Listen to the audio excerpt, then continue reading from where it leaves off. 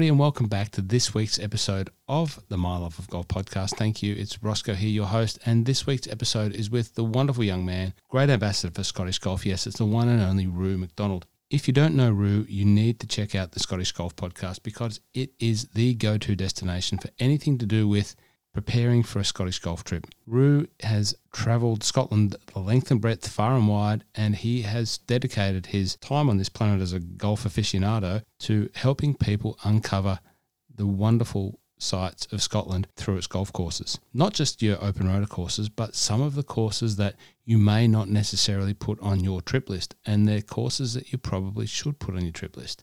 Now, the obvious point is we're a ways away from international travel, and we recorded this at a time when Melbourne was in lockdown, Scotland wasn't in lockdown, but it's probably about to go back into a lockdown, but that doesn't matter. We all know that we will be travelling again, and when we are travelling again for golf, and we travel far and wide for golf as golfers, we'll all be pilgrimaging back to Scotland. We know that as a fact. So this is my attempt to get you a little bit closer to Scottish golf. You don't need to go too far from the My Love of Golf podcast to be drawn into Scottish golf, because it's the home country of my parents, it's the home country of my family, it's the home country of my wife. So I'm pretty passionate about Scottish golf. So it was a wonderful opportunity to get Rue on. He is a great ambassador for the game, as I said before. 2013 Scottish Golf Tourism Young Person of the Year. Now works on the European Tour, working in their media department. So some of that great work that you've seen coming out of the European Tour media, which is wonderful. Rue's part of that team.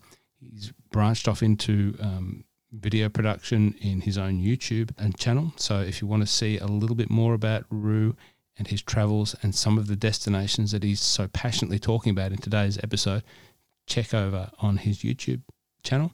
But also, really go back and have a listen to some of the Scottish Golf podcast. He had some big guests on there, but he also just talks to people that he comes across through his life, talking about their trips. And we talk all about that in the episode here. Great ambassador for the game, great ambassador for Scottish golf.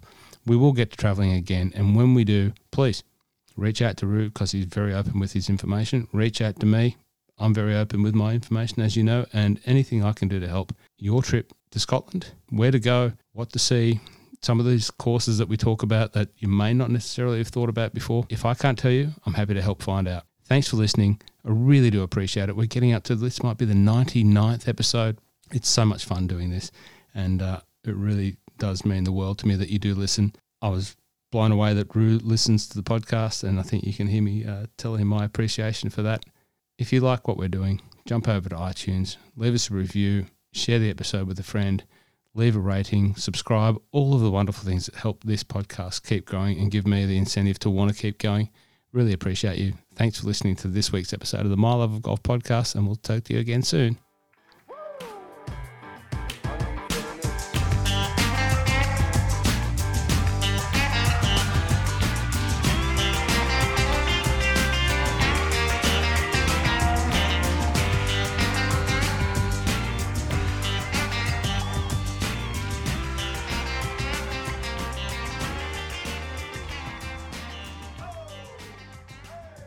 Rue McDonald, welcome to the My Love of Golf podcast. It's great to have you on here, and I'm still very appreciative of getting onto the Scottish Golf podcast, which was an honour, but it's an honour to have you on here, mate. How are you over there in Scotland? You well? Thanks, Ross. Yeah, long time, first time. Been a fan of yours as well for a long time, and it was great for us to chat. All good here. We're just we're probably a couple of months ahead of where you guys are in Australia, just with the recent shutdown, and still quite reserved and cautiously moving forward. But the golf clubs, certainly the non-tourist related clubs here in Scotland, are benefiting from this. Golf seems to be on an upward curve, which is great. More people playing the game. But as I'm sure we'll chat about later, the golf tourism element of Scotland is almost non-existent at this point. So it's interesting times for sure. Yeah, it absolutely is, mate. And I concur. Same here. Golf tourism is not happening, but certainly golf that is being played is certainly on an upswing, and that's a super positive for the game and super positive for the sport and the future of it. And we can keep that going as long as we can. That'd be great. I appreciate your kind words there too. First time, long time. If I track back on my coming up for 2 years of podcasting, 2018, and I would have credited the Scottish Golf Podcast as one of the podcasts that influenced me for a reason to start podcasting. It was your words that I would listen to, and some of the interviews there, which with a whole range of great people, were really inspirational for me. So to know that you listen and you enjoy mine, I do appreciate that. Let's talk about the Scottish Golf Podcast for a second, if that's okay. So if you haven't listened to it, jump on, go and find it. It's fantastic stuff that Rue does there and promoting Scottish golf. But who are some of the people that you've spoken to that would stand out now? I would say, first and foremost, the podcast is speaking to you. You're my perfect listener. People that want to come to Scotland and play the best links golf courses. It's talking to the golf traveller, the golf tourist. And I've been lucky to have a range of people from Ran Morissette was a really interesting guy. He's obviously, the man in the golf architecture space that I love. Loves chatting to. People like Jeff Shackelford, who came on twice and spoke about his golf trips to Scotland when he came over and covered the Open Championships here. They were particularly memorable interviews. And what I find with podcasting, and it's probably the same with you, it's a great way to build relationships. So I was chatting to people like Jeff and MACDONALD and media members in the space. Lauren Rubenstein, great author of a great book about summer in Dornoch. These people were people I would never have met otherwise and built a connection with. So off the back of that, now I've got this really good network of people that I can reach out to and get to know better and hopefully have a relationship with in years to come. But I've also been fortunate enough to have Jim Herman, a recent PGA Tour winner, on the podcast, which was podcasting is amazing. Like you said, you listened, but I also had Jim's agent listen, who's a mad Scottish golf fan, an American who put myself and Jim together, and we chatted about his trip to Scotland. So I've had a real range of people, but also some of my favourite interviews are the ones from just genuine golf travellers. So I kind of pivoted from having interviews week to week to then thinking, well, why not I build up an audio version of TripAdvisor where people come on and share their trips, and literally one average golfer talking about Scottish golf from their eyes, not from a media perspective, not from a golf professional perspective, just a general golfer traveling to Scotland and sharing their thoughts and reflections. And they're my favorite episodes. I think people just coming on and helping other golfers plan golf trips. Now we sort of dive straight in there to your world as a podcaster, but it expands so much more than that. But in introducing yourself, I guess, where did the journey start? Where did it come from? Where did you come from as a golfer? I know you caddied at Cruden Bay up there, which is your home course, but how did you evolve through being a young fella caddying to where you get to now? Yeah, it was just following a passion. So Cruden Bay has 7,000 visitor rounds a year. Australians come over, Americans, predominantly 70% of them are Americans. Being around that and hearing that and wondering why people come to my course, travel so far to play it. It always, as a young teenager, 11, 12, 13, I was wondering why people did that. And then going through into university at this, first couple of years of university, kind of realized I wanted to pursue that industry as a career. And then got put into a placement during my third year in St Andrews, working for a golf travel company, Adventures in Golf, with a great mentor in Jamie Gardner, who is one of the most experienced men in the industry, and that really cemented my direction. And then it was off the back of leaving university, I went to work with Jamie for 6 months in St Andrews, along with 3 other jobs that summer, and was touching various aspects of the golf tourism world in Scotland. And then I guess my hard work paid off when I was awarded Scotland's Young Person of the Year in 2013, which was great. It was basically an industry award which was voted by industry peers, and it was just a well done for all the kind of juggling the 4 different jobs. But it was, and then from there, I started my own sort of social media freelance sort of stuff within the golf tourism space, and then a few years later, joined the European Tour as a content and social media guy. So still touching golf tourism to this day, but more of a professional world. But my passion, as we'll talk to, still remains golf tourism and golf travel to Scotland. You mentioned European Tour, so people are probably listening going, oh, and if they didn't know you, they might go, oh, European Tour. So that was around 2019 that you started over there, or thereabouts, started that? No, 2017. 17, okay. Spring of 2017, yeah. So what's that role entail for you working on the European Tour? It involves me being one of probably 6 colleagues that manage Twitter, Facebook, Instagram, YouTube, the website, TikTok. So it's a content manager role there. So being around the players week to week, normally in a normal year, you'd be at events capturing content and then uploading it to the various platforms, and working with partners and stakeholders to deliver their objectives. But it's been a great learning. What I had before starting the European Tour, I had all the practical skills of how the platforms work, but now I have sort of more of the commercial side of things, so I understand what businesses want and what a strategy entails. So whereas before I was probably just posting stuff for the sake of it when I wanted to, but it's much more strategic now, and it's a dream job, definitely a dream job, to travel the world and be around some great people and friends and colleagues. What makes the social media that the European Tour is able to put out, why does it stand out head and shoulders above a lot of the other golf content? And you've been told that before, and it's a generally sort of much commented on fact that the European Tour content is just fantastic. It's funny, it's engaging. The players get involved, and they get involved with the right spirit. Why do you think that's doing such a great? You guys are doing such a great job to achieve that.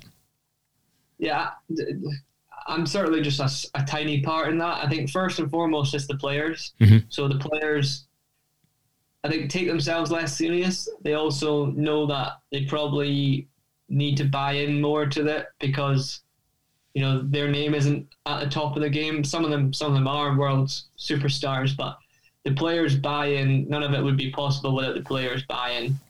And then it's the people that make it. So we have some incredible producers that put it together, and we have a kind of small working committee that come up with some of the big video ideas, and it's all credit to them. I'm very much on the periphery of that, but without the players, and then the players, managers, and everyone else that buys into this as well, I think it's a great, it's obviously a PR thing for the European Tour, but it's a great thing for the players as well. I think the players always come out looking great, and that's always the objective with my job, is to we're trying to tell the story of the golf tournament, but we're also trying to showcase the great personalities and culture, varied cultures that we have playing on the European Tour, and the amazing places we go to. It's so interesting. I think Australian fans really resonate with the European Tour just because it's the different places we go to. It's the players, it's definitely a world tour in that respect. Yeah, no, I agree, and I love it. And when you say the players, it's not just, it's all the top guys as well. Like you talk about the top guys. You've had Westy and Stenson and Tommy and all of those guys. Just taking absolute P15S out of themselves and each other and having fun doing it. And then you've got people like Marcus Armitage. A new guy who's crafting his own way as a funny guy, doing the 14 club challenge. 14 club challenge for me has become a thing at work because, at the end of a busy working week, my guys and I, we're doing it on the simulator. We're having 14 club challenges now ourselves on a golf simulator. So, it's come from you guys. Wow. Yeah, it's good fun.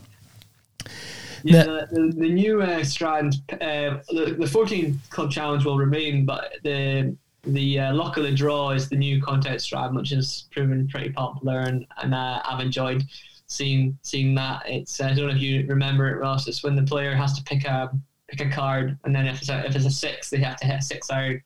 If it's a sort of a 7, he has to hit a 7 iron or a putter. You know, it's basically luck of the draw. So it's I'm sure you've seen a couple of those. Yeah. But we had Joost Luiten and Justin Harding on the latest one, and I think Joost maybe had a 9 or a 10.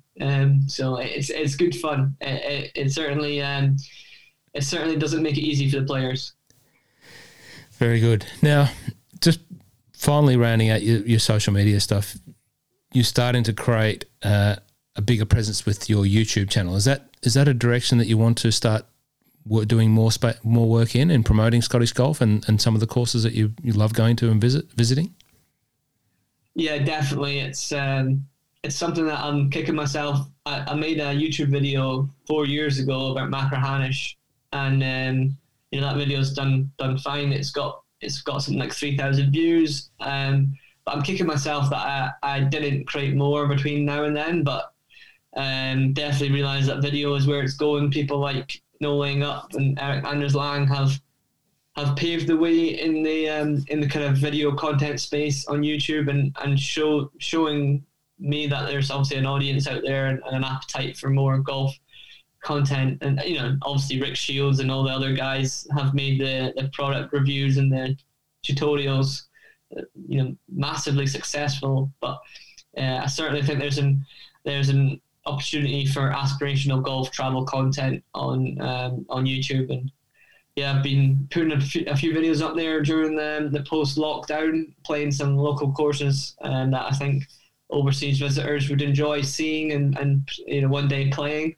And then just finished recording what I think might be the first ever vlog filmed at Muirfield, the Honourable Company of Edinburgh Golfers. So the course is 150 years old, but I don't think it's ever had a YouTube video filmed there. So I'll hopefully get that out in the next couple of weeks, which will just show people.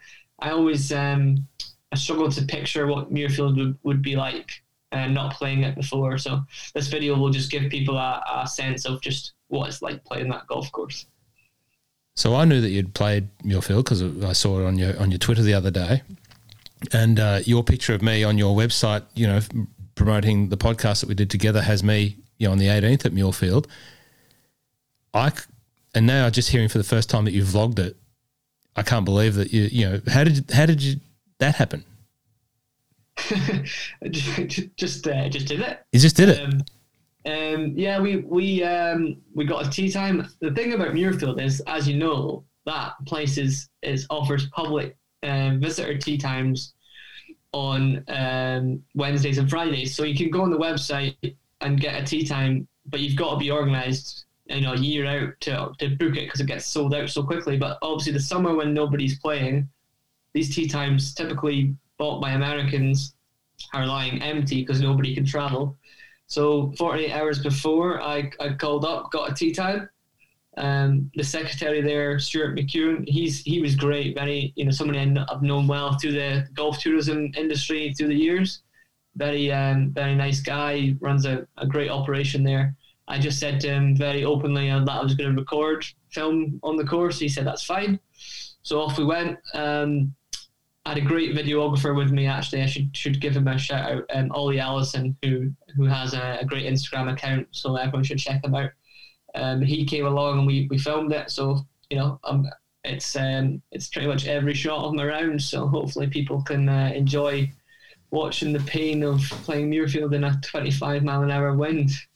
So you got one of those days, yeah, right? I could imagine it. I had a perfect day when I played it, but out of all my travels that we spoke about last year, it's the least photographed course that I had because I thought it was haunted because my phone went missing for the entire round. I got changed so for the listeners that haven't played at Muirfield, the thing is you go there and you have the lunch. And so I went and had the lunch and it's jacket and tie. It's, very traditional and that's all fine. And then you get changed into your golf gear in, just a change room that's, everyone's got their, it's not a big salubrious locker room. You just hang your gear up and you get changed and off you go. So I put my phone down, got changed, picked my phone up, got to the first tee, no phone. Phone's gone. went back to the locker room, did all of that, phone's gone. Played the round, and the phone was connected to my watch, so it was somewhere. I could see it somewhere, and then it went out of range. We got back, phone's gone. I'm about to leave, and there's a bench out the front of the club, and I walk along, and there's my phone. Well, the last one's there, and my phone's just sitting there. I went nowhere near the bench, so I thought it was haunted. Maybe I might get in trouble for that. But I lost my phone, so I got no photos. So there you go. So I can't wait to see your vlog. What did you think of Muirfield first time? Well, it's an open rota course, obviously, but it plays like the other open rota courses for me. It's brutal. It's difficult. Conditioning wise, as good a links course condition wise, fairways and greens. The bunkers are probably the most interesting bunkers. You know, there's a lot of the bunkers you can't see. Like the first fairway, and it must have about 5 bunkers on it, and you don't see any from the fairway and from the tee. So the bunkers and the conditioning really blew me away. And then people talk about the routing. I've heard that before. Just how interesting that you shoot in different directions, and that's really interesting. Underwhelming wasn't the word. It just wasn't for me. And golf travel, and we were talking, Ross, before we pressed record. The thing about golf travel, and I get to talk about it, is it's subjective. It's very much my opinion, and for me, it just wasn't that much fun. And albeit I played it in the 25 mile an hour wind in September, but give me a tee time at Kilspindie, which you and I love, just down the road, or North Berwick, and I'm off playing there instead. It's great to play once every 12 months. It's great to say you played an open rota course, and that's great. It's a great thing about Scotland. Scotland's open rota courses, they're all attainable, they're all accessible to the public, which is wonderful and very different to, say, the American culture of private country clubs. But yeah, it's all subjective. It's like you and me talking about your favorite coffee or wine or beer. It's subjective, but for me, it was an honor to play, and I was very much welcomed there, and the staff do a wonderful job. But it's not somewhere I want to rush back and play in the next 12 months. I would play there again, obviously, in the next 12 months. I'd love to get back to Scotland within the next 12 months. That's a dream. I should have been there around about now, and it's almost a year ago since I was there, and I can't believe how quick it's gone. But it's certainly something that I think you should experience one time in your golfing life. You know, that whole foursomes in the morning, the lunch, and that whole palaver, and then go and playing, stroke in the morning and then foursomes in the afternoon. You should do it, but I know exactly what you're saying. Did you play anywhere else down there while you were down that part of East Lothian? Yeah, it was a bit of a flying visit. So normally I would play North Berwick, but they were doing some course maintenance work there, so they suggested that we come maybe at a better time in the year. But so North Berwick is where I would always gravitate towards if I could, but we instead played Kilspindie, which would be my second favourite course in that region. And it's Scotland's golf coast for a reason. The concentration of amazing links golf courses there, probably the best in Scotland, and all within 15 minutes drive of each other. So definitely the most concentrated and arguably the best region in Scotland for some great varied links golf. And Kilspindie is just charming, beautiful. It has soul, it has character, it's fun, it's scenic. For all those reasons and more, that's why I love the place.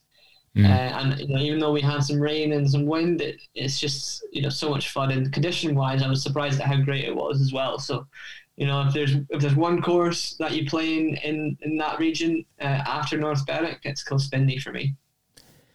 Yeah, it's heaven. If you can see me here on the background there, you'll notice that's Craigie Law, so my sort of golfing home when I do play in Scotland. But over the fence is Kilspindie, and it's a wonderful part of the world.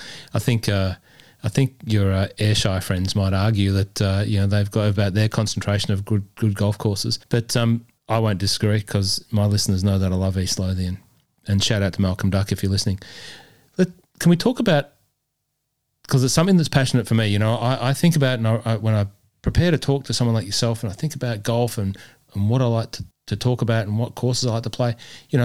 playing at Kilspindie comes to mind. And in Scotland, there's all of these lesser knowns as well. Kilspindie one. Where else would you put on the map for lesser knowns? Yeah, we need to come up with a better name than lesser knowns, but I'm still working on that. I do think the global recession that we're going to face now and we're going through at the moment is going to fast track. I think there was a growing movement for these craft courses, which I'm going to call them, these lesser known courses that are a bit quirky, a little bit different, that are not the standard championship golf courses, that have been around and they've been entertaining Scots and Irish and the locals for centuries. So I did think there was a growing appetite for that, and that is thanks to Eric Anders Lang and Stuart and the guys at Knowing Up who have created some amazing videos around these courses. But I do think that a lot of it, Muirfield was £270. That's a lot of money. It's a lot of money. So, and you're playing 6-7 rounds of golf in your week, and you've got your accommodation and your travel and your flights. Scotland, for me, has to be careful not to price itself out of the market, and I think a way around that is playing these lesser known courses. So some of them to rattle off. If I go from the north, you've got Dornoch and Brora, which are obviously the sort of premium courses up there. Brora's a little bit cheaper, but then nearby Golspie and Tane are two that spring to mind.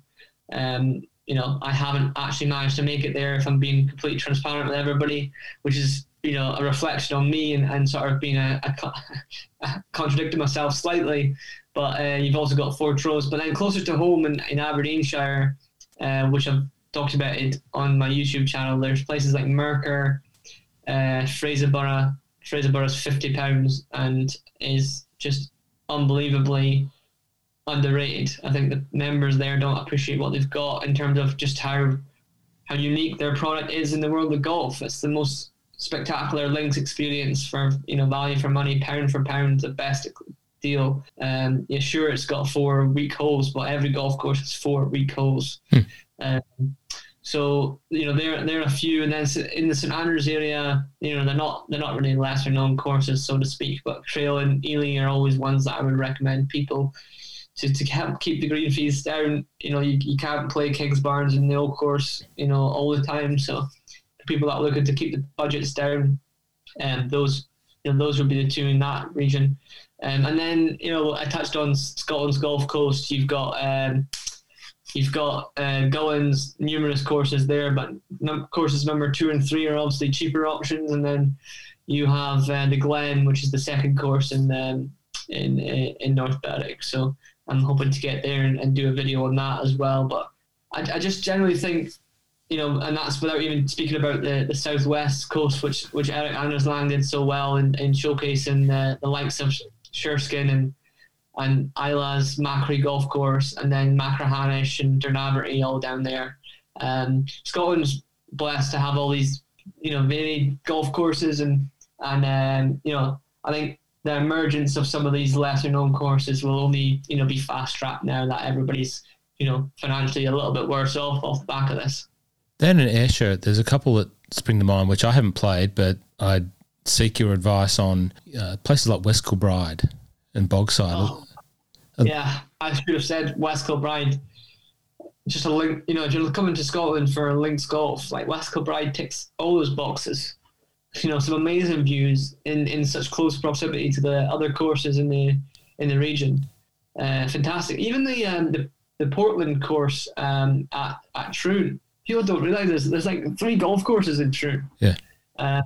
People always think about Royal Troon, but for the money you spend at Royal Troon, and I've been lucky enough to play Royal Troon, and it's great. And again, the welcome in the clubhouse is amazing there, and there's a history lesson walking around that clubhouse.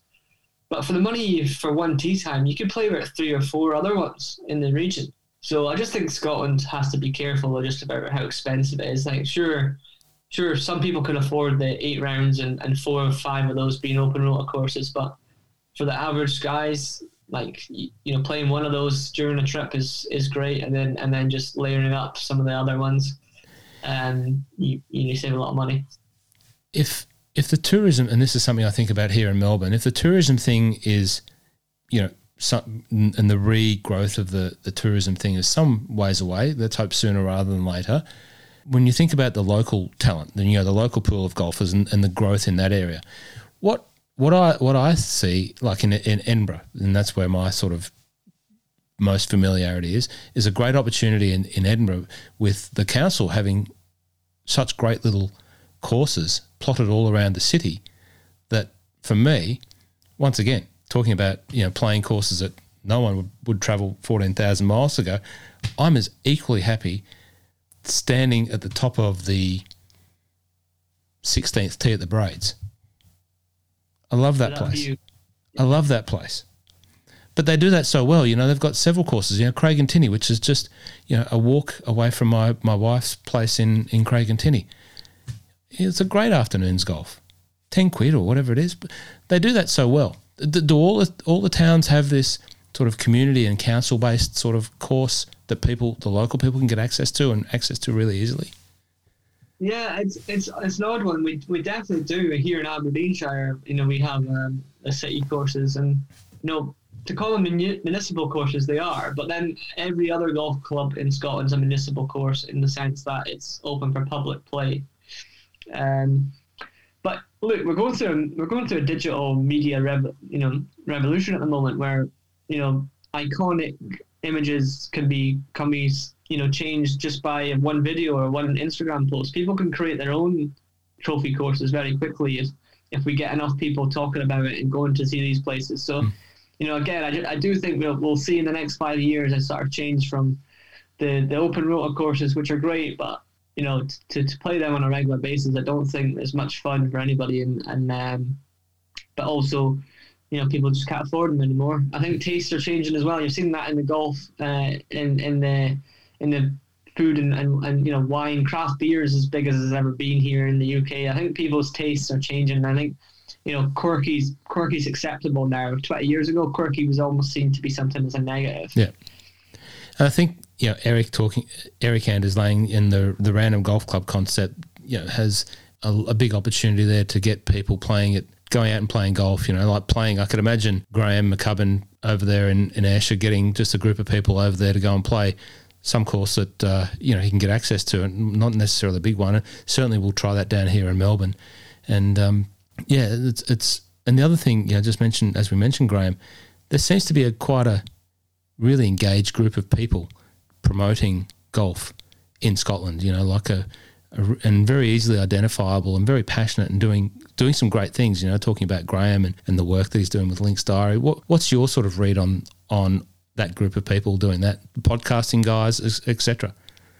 Yeah, you mentioned Link's Diary. I think what they've made in the last couple of months is phenomenal. What a collection of editorial and images that, and now they're looking at video space as well. But how they're showcasing the stories of Scotland, and these courses have not just the stories from the golf courses, but the people that have made the golf courses or surround the golf courses and play the golf courses. So I think Scotland is lucky to have all these courses, but they also have a lot of passionate people in the space. So there's definitely seems to be a growing appetite for people to showcase that. And hopefully I can be a part of this, a small part of that in terms of just trying to. I'm not intentionally trying to change people's perceptions of certain places in Scotland, but trying to help the smaller guys maybe get noticed a little bit more. Yeah. And they've been overlooked just because they haven't had the marketing budget to say put a full page advert into a traditional golf magazine. But as I said, times are changing, and the cost of entry now for a golf course is just one Instagram post, with a nice picture. So suddenly people can I'm planning golf. I'm not planning golf trips. I'm planning staycations with my wife and dog just based on Instagram. So yeah, I think the opportunities there for golf clubs and businesses in the Scottish golf tourism industry is there. Definitely just create consistent good video and visual content on these platforms, and I think the opportunities are endless. There's a camper van company in Scotland, Rue, that have a wonderful Instagram page that post pictures of a small camper van, a couple of people and a dog in wonderful locations. And I've nearly convinced my wife of my ruse that a camper vanning trip around Scotland, and the ruse being that it would really be a golfing trip, I've nearly convinced her based on that Instagram site that it's a good idea. So you're true. So, I guess in closing, what's the roadmap ahead look like for you? What's the next couple of months look like for you, mate? Well, the European tour, we like every business has struggled in the last couple of months. We've done a great job of getting golf back. The UK swing was extremely successful, and that was through a lot of hard work. And actually, a Scot in Dr. Andrew Money, whoever lead doctor, was great in helping us get through that the COVID crisis and ensuring that we had a safe and secure bubble to play golf. So I'll hopefully get back to some events. The BMW PGA at Wentworth is my first event back on site, which is great from a professional standpoint.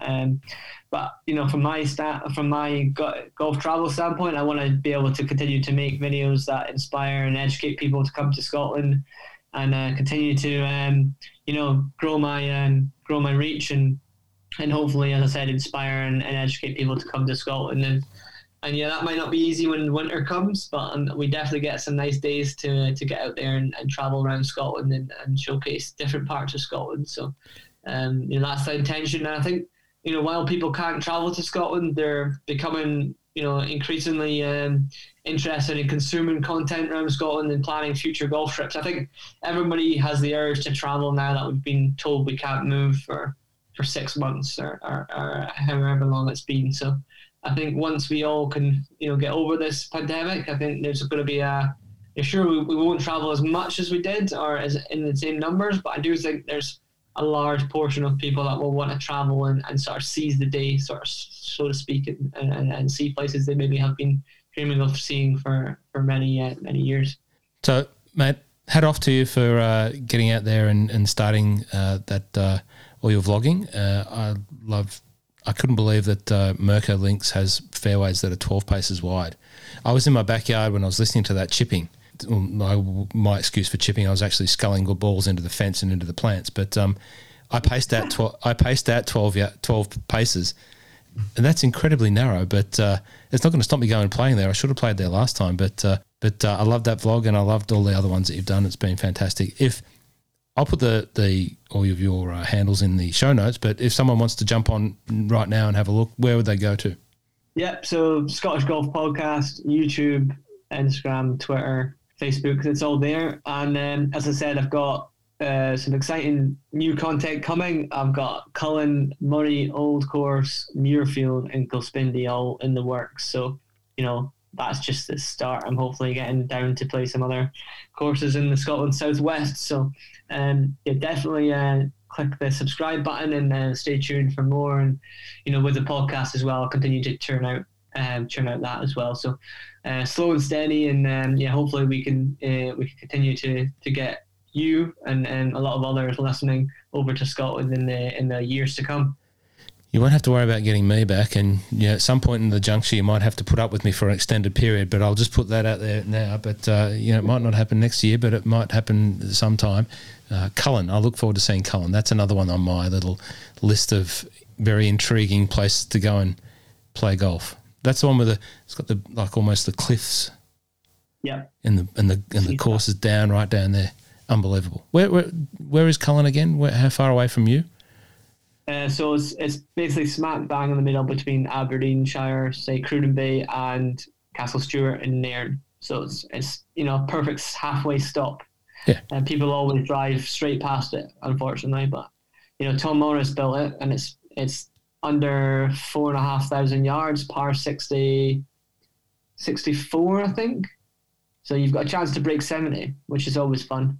And look, we all travel, and this was something I was trying to get in earlier in our interview, but we all travel, and if I was to come to Australia, I'm traveling for unique travel experiences that I could only get, authentic travel experiences that I would only get in Australia. And if we go to Italy, I want to sample the cuisine because it's unique to that country in Italy. But if I come to Scotland on a golf trip, I want to experience authentic, unique experiences in Scotland, and Cullen is as unique and authentic as it gets.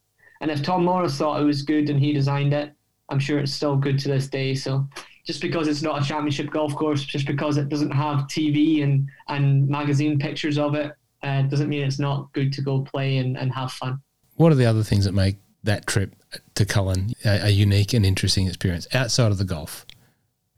Well, Cullen, the sort of the merger between Cullen, the town, and Cullen, the golf course, the line is very faint. It's very small. Whereas if you go to, say, Kingsbarns, which, you know, Alan Hogg and his team at Kingsbarns have built this incredible product, but it's almost sterile in the sense that it's all like-minded people from America and Australia that are playing that golf course. And culturally, you know, the local people in Kingsbarns and St Andrews are nowhere to be seen or heard. So actually, when you play a Cullen, you're going there to play the golf course, of course, but you're also surrounding yourself with locals. You're talking with locals. The people at the bar are the friendliest people you'll ever meet, and the members appreciate you. And so I just think it's more of a cultural experience being around these people. It's not like you're locked away in not that Kingsbarns is behind gates, so to speak, but you're almost away from any locals and any sort of local surroundings. So it's much more of an authentic experience. I can imagine it's a different environment driving into Kingsbarns and having driven in there, not played there, but driven in there. It's more resort type of, you know, comparison to driving into Cullen or driving into Dunbar, you know, in the little wee clubhouse there. And there is a difference. You're right. And the people just love, you know, you rock up to the bar with an Australian accent at a bar like a Dunbar or whatever, and you can hardly get away from the place. Everyone just wants to know who you are, where you're from, why you come here, why did you choose here? And it's a really enjoyable experience being able to share those stories. I'm glad we went on and talked about that and covered that off because, we've done a good job, I think. Anything else from you, sir? I think that's about it, I think. Well, Roo, I look forward to staying in touch with you as we do and look forward to your vlogs, and I wish you all the best in the rest of this year and getting back out there on tour and everything else that you've got going on. I really do appreciate your time, mate. I really do.